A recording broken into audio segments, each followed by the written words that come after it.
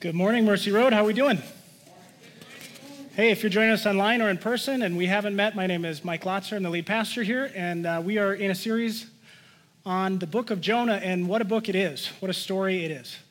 Jonah is a prophet of God, and essentially, it starts off like this. Jonah, I need you to go tell the Ninevites, the group of people you really don't like, that have made your life really miserable, that they should repent and change their ways. I'm going to give them an opportunity to receive my mercy. And Jonah says, what? No, I'm not going to do that. And he turns in the opposite direction, and he goes as far and as fast away from where he's supposed to be. He completely disobeys Yahweh, the one true God, who he has to this point faithfully obeyed and been a prophet, a preacher of truth and of warning and a declarer of God's glory. He disobeys God, and then he's on a ship, and God sends a storm to give him a second chance, if you will, a course correction. And he's thrown off the ship because Jonah is napping in the hull of the ship, and the sailors are saying, this is a supernatural storm. What are we doing? And which local deity is responsible for this? And Jonah kind of owns up, and effectually, Jonah says, just throw me overboard, that'll solve it. And the sailors are good to him. They said, are you sure that's drastic? Can we do anything else? But eventually, Jonah takes a swim with the fish. Literally, he's then eaten by this fish, and he is contemplating from inside the belly of the whale. And last week, we looked at how important it is to have language when you're at the bottom. And I'd like to reinforce that. If you're taking notes, the first thing to notice here, going back in review of chapter 2, is this. Jonah is so soaked in Scripture, he has words when words fail.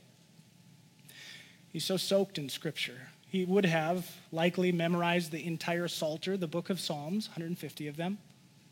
And so he has at his mental grasp, when he's in the dark, when he's at the bottom, any psalm of his choosing. Do you? Are you the type of person that has immersed yourself in God's word enough to have anything to say in those moments where words seem to fail? Almost always. There's no words to respond. One of the hardest things I've endured was finding a fellow officer and friend in Iraq in a combat zone who had taken his own life. And then another captain had to go back and tell the command. And so that was 30 minutes with me and my friend who shot himself. And that's a moment where words failed. And for me, I'm so grateful that I memorized as a child Psalm 23. And I said that over and over. And then about 10 minutes in, I came to the conclusion I should have memorized more Psalms. And that really pushed me to take more seriously the immersion of my mind as a young pastor or a young chaplain then in Scripture.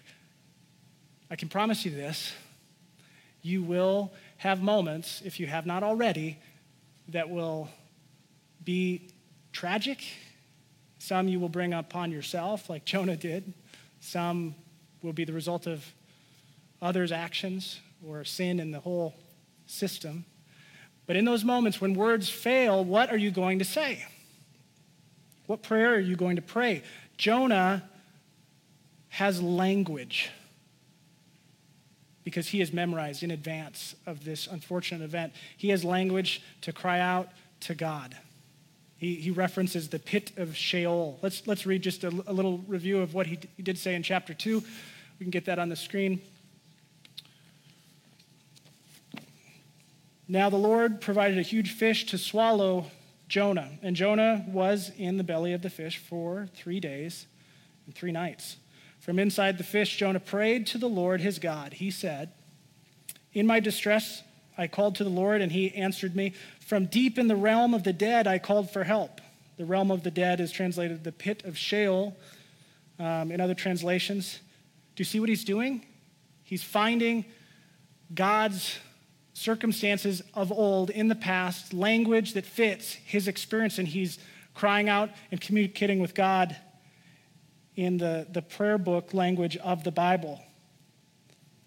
I called out for help, and you listened to my cry. You hurled me into the depths, into the very heart of the seas, and the current swirled about me. All your waves and breakers swept over me. I said, I have been banished from your sight. We could go on, but I don't want to spend too much time reviewing. Chad and Ari did a great job last week talking about that chapter. But one thing that is important to add to that chapter is not the fact that he had the language, it's the psalms and the type of psalms Jonah chose to pray. If you would have memorized all of the 150 psalms, you would know that Jonah is essentially creating on the spot a mixtape, a compilation of lament psalms. Lament psalms. Do you know what they are? A lament is a lamentation. It's a complaint. It's acknowledging something hurts. But here's kind of a quick and dirty definition of lament psalms. And we need to know this because a third of the whole psalms are lament psalms. They're brutally honest. They remind God of his commitment to his people. They're me telling God who God is and his nature and his character. They promise to praise and glorify God in return for God's help. Those are kind of three elements of a lamentation, a lament psalm. A lament psalm is what you pray when your spouse is diagnosed with cancer. When you find out that your child was abused. When somebody who wasn't on their phone and was driving perfectly fine but just slipped on the ice, T-boned your family's minivan with your wife and kids. A lament psalm is a perfect psalm when you're not the reason that you find yourself in the mess. There's no direct causation. You didn't cause this. You just happen to be at the wrong end of the tragic part of life right now. And so you cry out in honesty to God. And some of us were raised in homes where you couldn't express lament because you had to have a stiff upper lip. And you can't be brutally honest with God and just say, this hurts so bad. And if that's you, you need to know your heavenly Father already knows everything. And he delights when we bring total brutal honesty to him. God, this hurts. God, why me? God, I can't see how we'll get through this. That's an important psalm to know. That's an important muscle to develop in your prayer life. And Jonah knows how to do it. And you see this in chapter 2. He's reminding God, hey, you're Yahweh, the one true God, and you deliver people. And so now you need to deliver me, God. That's your nature. That's what you do. So now do it. And when you do that, I will publicly give you the credit. And your name will be magnified. And more people will know how wonderful you are, God. He's pulling a mixtape of lament psalms. Here's the problem. He picked the wrong type of psalm. One thing that lament psalms do not do is acknowledge personal responsibility of guilt. There's a different type of psalm for that. Jonah should have cried out to God with a penitential psalm. That's just a theological term for a type of prayer that acknowledges that you are guilty of sin and rebellion and misconduct, and you don't know how to make this right. You can't make it right, but only God can make it right. The premier penitential psalm, there are many of them, and Jonah would have memorized all of them. The premier one you would expect a guy like Jonah to reach for in the belly of the whale is Psalm 51.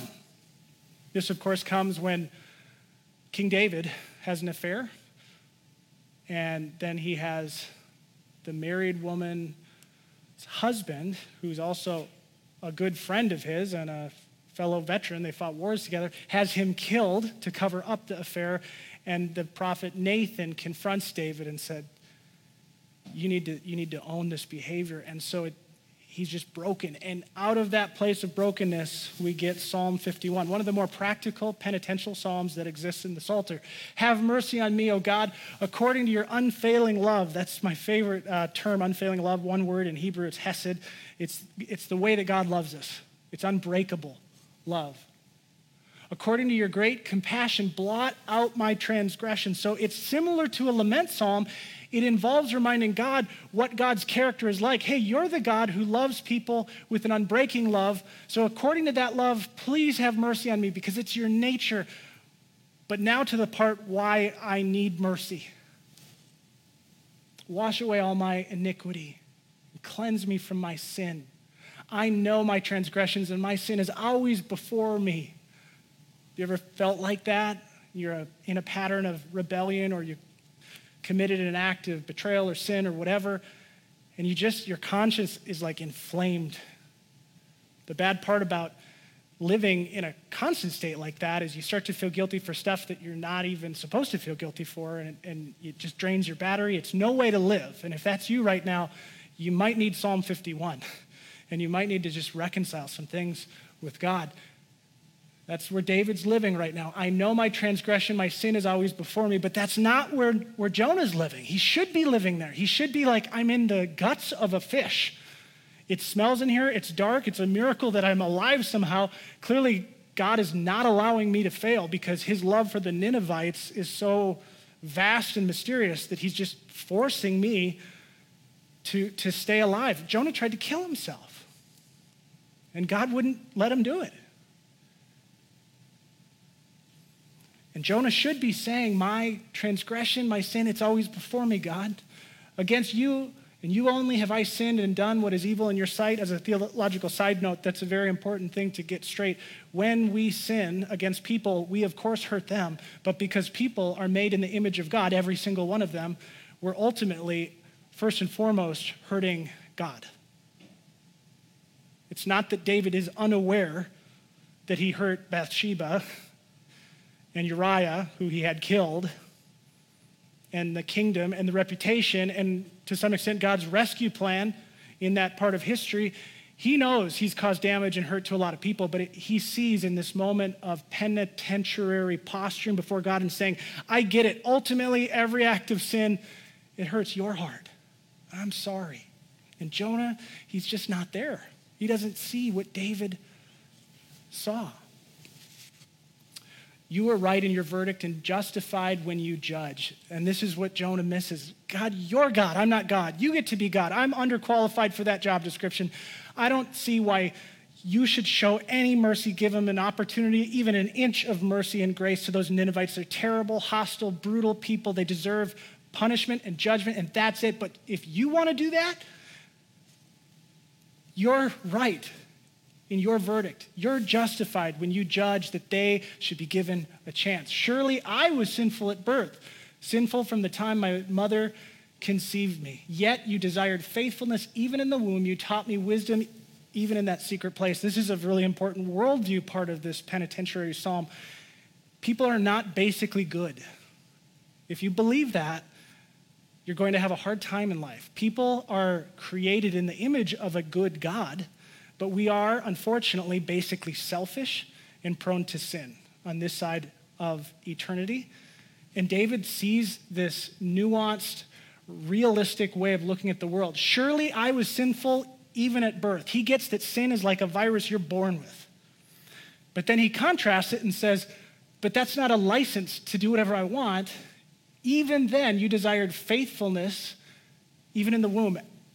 From my very beginning of consciousness, your Holy Spirit was reaching out to me, trying to shape me into the man that you want me to be, that you will grow me up into the eternal man or woman that I will be one day. And so holiness is this never-ending march of progress towards perfection. And David's understanding that.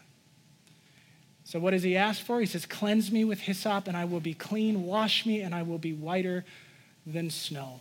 Let me hear joy and gladness. Let the bones you have crushed rejoice. Hide your face from my sins and blot out all my iniquity. Create in me a pure heart, O God, and renew a steadfast spirit within me. One of my favorite lines. Do not cast me from your presence or take your Holy Spirit from me. Restore to me the joy of your salvation and grant me a willing spirit to sustain me. Jonah, you missed it, man. That was the psalm, and you memorized the whole thing. It's not like Jonah was like, oh, man, I didn't have my New Testament or my Old Testament copy. on me, and it got all gross from the stomach acid in the whale, and I wish I would have memorized a few good penitentiary psalms. Wasn't there one like Psalm 51 about David? No, he knew that. He knew that just like you know your address. But he opted for the lament psalm. And we do this too, don't we? We spend years trashing our body. You know, we're supposed to take care of it and exercise. We don't. And then eventually that catches up. And then our first tendency is, God, you just need to miraculously heal me. Fix all this stuff. Knowing full well that this particular medical condition could have been avoided if we just would have obeyed God in the first place. That's a small example. But oftentimes, we're stubborn, like Jonah. We're slow to repent, to do the right thing. We have to spend some time in the guts of the whale. But even in the whale, you, if you're really honest, me too, if there's a way to say, this really isn't my fault at all. So God, I just want to tell you about how much it hurts and now remind you that you need to get me out of this. Oh, and by the way, when you do that, I will praise you publicly and we'll be good again. Lament psalms are perfectly appropriate for those moments in life where the issue is not your sin. The issue is we live in a broken system full of sin and you're really hurting. That's why a third of the Psalms are lament psalms. They're very useful and appropriate. But when you have consistently said, no, God, I do what I want to do, not what you want me to do, what I want to do, that calls for a different psalm. But what's stunning here, Mercy Road, God shows mercy on him anyways. Rather than set Jonah straight, God hears his unrepentant cries for mercy and gives him grace, even though Jonah doesn't deserve it, doesn't understand what God is really like, and then proceeds to use Jonah to save Nineveh. That's astounding.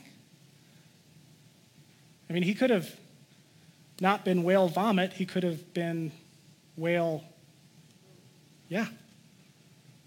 But God spits him out and gives him a second chance. And if you read chapter 3, it's actually kind of hilarious. He's like, fine, I guess I have to go do this. I guess I'll do it, God. And he does it like he's a toddler. And he walks in there and he gives a very half-hearted performance. He's like, repent or whatever. Change your heart or God's going to really destroy all this in about 40 days.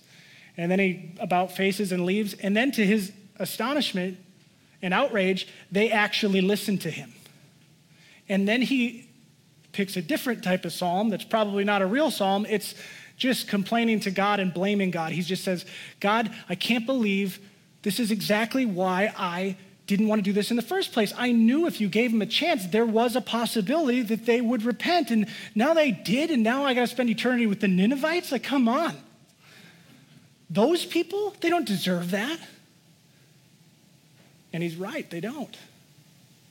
But what he doesn't see is he doesn't either. And neither do you. Neither do I. The rest of chapter 4 of the book is Jonah sitting on a hillside complaining to God. God even gives him some creature comforts, little shade. And then he complains when those are taken away. And God's trying to give him this object lesson, like, you really are bummed out about a plant, a shade plant that I caused to wither. Maybe the way you feel about the plant is a problem because people matter more than plants. And he ends the book in an astonishing way. Don't you care about all those people that would die under your plan? And if not them, don't you even care about the animals? The last line is really funny. It's, what about the animals? And that makes sense if you've ever met a surly person who has gotten really good at practicing not loving people decade after decade, and they've gotten to the point where they can barely tolerate a handful of humans, but gosh, they're fond of their dog. They sure like their cat. And that's what happens when we let our desire for vengeance and justice calcify and harden our heart towards people. You wake up one morning and the only creature that you can really be decent at loving is an animal. It's as if God is saying, don't you care about them? You want me to just blow up the whole place? Surely there's a nice golden retriever in there somewhere. What about him? And we're intentionally left to wonder if Jonah did respond to that question. It reminds us of the parable of the older and the younger brother that Jesus would tell. That parable ends with the older brother cross-armed outside of the party, just mad that part of his inheritance money is being spent on his wild living brother who dishonored the family. And he's just mad at God's relentless mercy as depicted metaphorically in the father of the story. He won't even join his father in the party. And it's like Jonah's teetering on that line. Will he come into the party? And yet God continues to love both Jonah and the Ninevites. Now, there's some real practical encouragement for me and for you in this. Think about that. How patient is this God?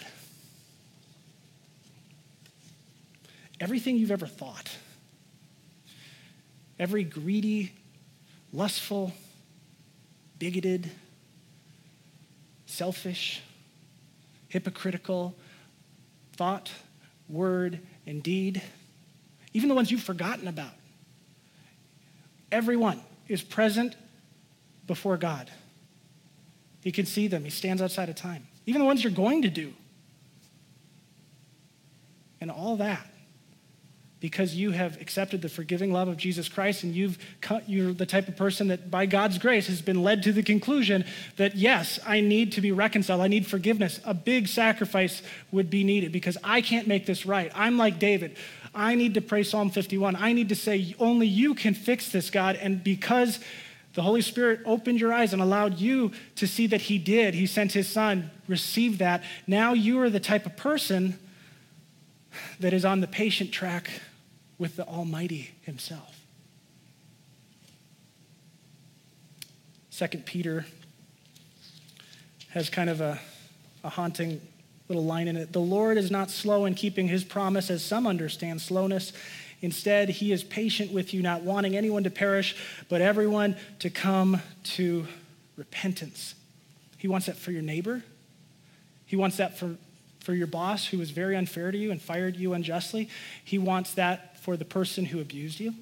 He wants repentance and the possibility of life change for the family member you don't talk to, for the parent that was a really terrible parent to you and has caused a lifelong list of problems for you. He wants that for the group of people that think so differently than you, that are antagonistic to your way of life, that would love to just see you destroyed. He wants that for every human being on planet Earth who would be remotely open to it, and yet he allows every one of us to choose yes or no.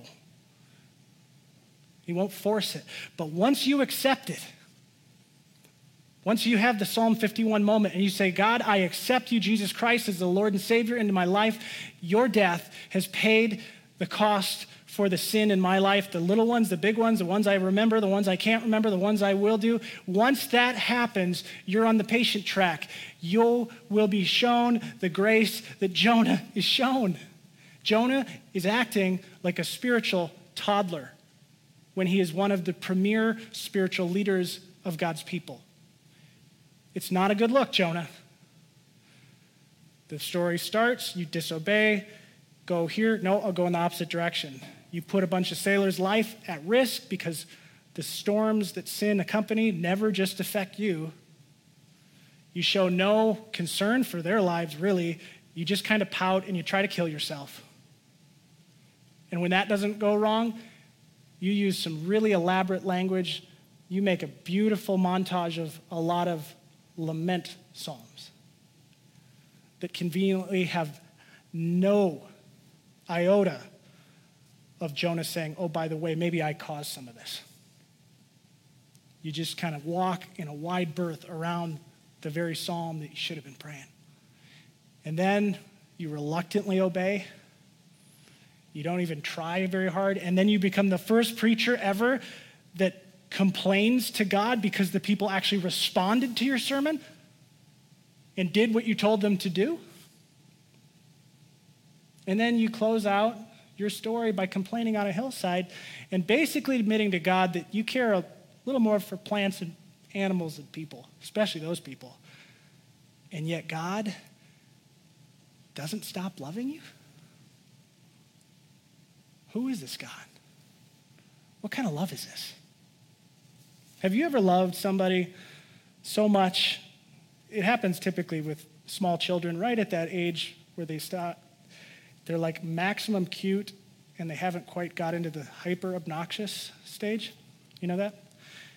But it can happen with a spouse or anybody really. But you love them so much and all of a sudden you have like a little panic attack like, what if I lost them? And it almost just throws your state of being because it's like, I can't stop loving her. I can't stop adoring him. It's not based on their performance. It's just, I don't know what happened to me, but it's just, I will always love this person, even if they're terrible to me. That's how God feels about you. Sometimes in worship, we've all been there. Probably not here because Ari does a really great job, but at other churches. You'll be worshiping. You don't like the particular song or the style or whatever. That it's too loud, it's too quiet, it's not traditional enough, it's not modern enough. And you kind of step out of any mode of worship.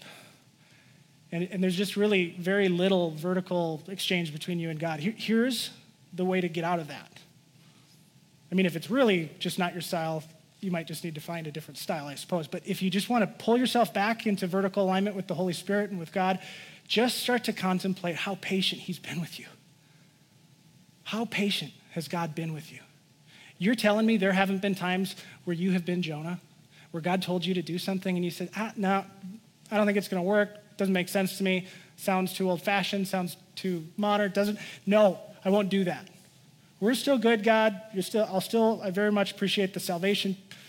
Also expect you to provide for me in all ways, financial health and all that. But no, I'm definitely not doing that. There are little examples of that peppered through your life because you're a human and you were born with it. And there are some big ones too. You're telling me that God wouldn't have been justified to say that's enough. It's enough disobedience. We're done here. When you ponder on how patient and how loving he is to you personally, it creates this really interesting response in your heart. It's like, how do I not just open my hands to him and say, thank you. I love you. You are the only one I should worship. I should cry out to you. Even if it's embarrassing, I should call out to you. I should tell the world how amazing you are because you are. You can't stop loving me even though I said that, did that, didn't do that, even though I've acted like a spiritual toddler. Thank you. Both the best and the worst of us desperately need God's mercy, and neither one of us deserve it. What do I mean, the best and the worst? Well, Jonah does get a bad rap for obvious reasons, but the original hearers of the book of Jonah would have been stunned to hear about his actions. Why? Because Jonah was one of the best prophets of his era. Most of us don't know that. If you read 2 Kings chapter 14, he does some courageous things. He confronts a leader. He expands God's kingdom. He does everything right. He's one of the good ones. It's like Pastor Chad. I just got back from Florida. What do I do on vacation? I just sit and I'm very inactive. Pastor Chad, he's doing the Birkebeiner right now. He skis 34 miles or something on cross-country skis to relax. He's a really good dude. And if you were to hear a story about Pastor Chad and it said, one time Pastor Chad was told to do something and he did the exact opposite. He ran in the farthest direction, and when God tried to correct his course, he pouted. And he tried to wiggle out of that. And then when he couldn't wiggle anymore, he kind of made it seem like it was God's fault and God should take care of this. And he conveniently didn't own up to really anything. And you would be hearing this and you'd be like, well, there are a lot of people with the last name Murphy, so he must be talking about somebody else. Because I know Pastor Chad, he's one of the good ones. He wouldn't disobey God like that. He wouldn't be such a spiritual toddler about it. He wouldn't look at an entire group of people with men and women and children who've had a very different experience than him and just say, no, scorch them all. He wouldn't do that. He wouldn't become so nationalistic and prejudiced and angry and self-focused. He's one of the best. But that's exactly what the original hearers would have been processing when they heard the story of Jonah. And nobody would have been surprised to know that the Ninevites were some of the worst. They tortured people as a hobby. Terrible, evil. And in one short book, God says, I care about the best among you and the worst among you. And here's a little secret. There's not as big of a difference as you think. Neither of you deserve the mercy and the grace you so desperately need, and I so costly have offered to you. It's a humbling thing. It's a humbling thing to know the God of the universe paid that much to be with you, knows you that deeply, and loves you that ferociously. It'll heal those self-esteem problems you have, those shame issues, the regrets you think about over and over. It'll turn your attention to other people, even those people that are hard to love, even those people sometimes you don't want God to show grace on. It'll soften your heart when you realize both the best and the worst of us desperately need God's mercy. Neither of us deserve it, but that's the good news. That's why the gospel is the good news. We both get it. Friends, as we close today, I want to invite all of us to acknowledge there's a little bit of Jonah in all of us. And let's repent of that and just say, I'm sorry, God. I'm going to let you be God. I'm not going to tell you what to do. And I own my rebellion, and create in me a clean heart and a steadfast spirit. Because sometimes it's all about choosing the right type of psalm. God, thank you for this book. Thank you for your love. It is mysterious. It is deep. It is life-changing. Help us to know you more deeply and experience your mercy more thoughtfully. For anyone who has heard this series and has never accepted your gracious gift of salvation, would today be that day? Would they cross from death to life? For those of us who have crossed that line, but we have acted like spiritual toddlers for too long, help us to mature and grow up and love like you love people. Soften all of our hearts, Lord. Teach us the right prayer to pray, whether we're on dry land or deep in the bottom. In Jesus' name.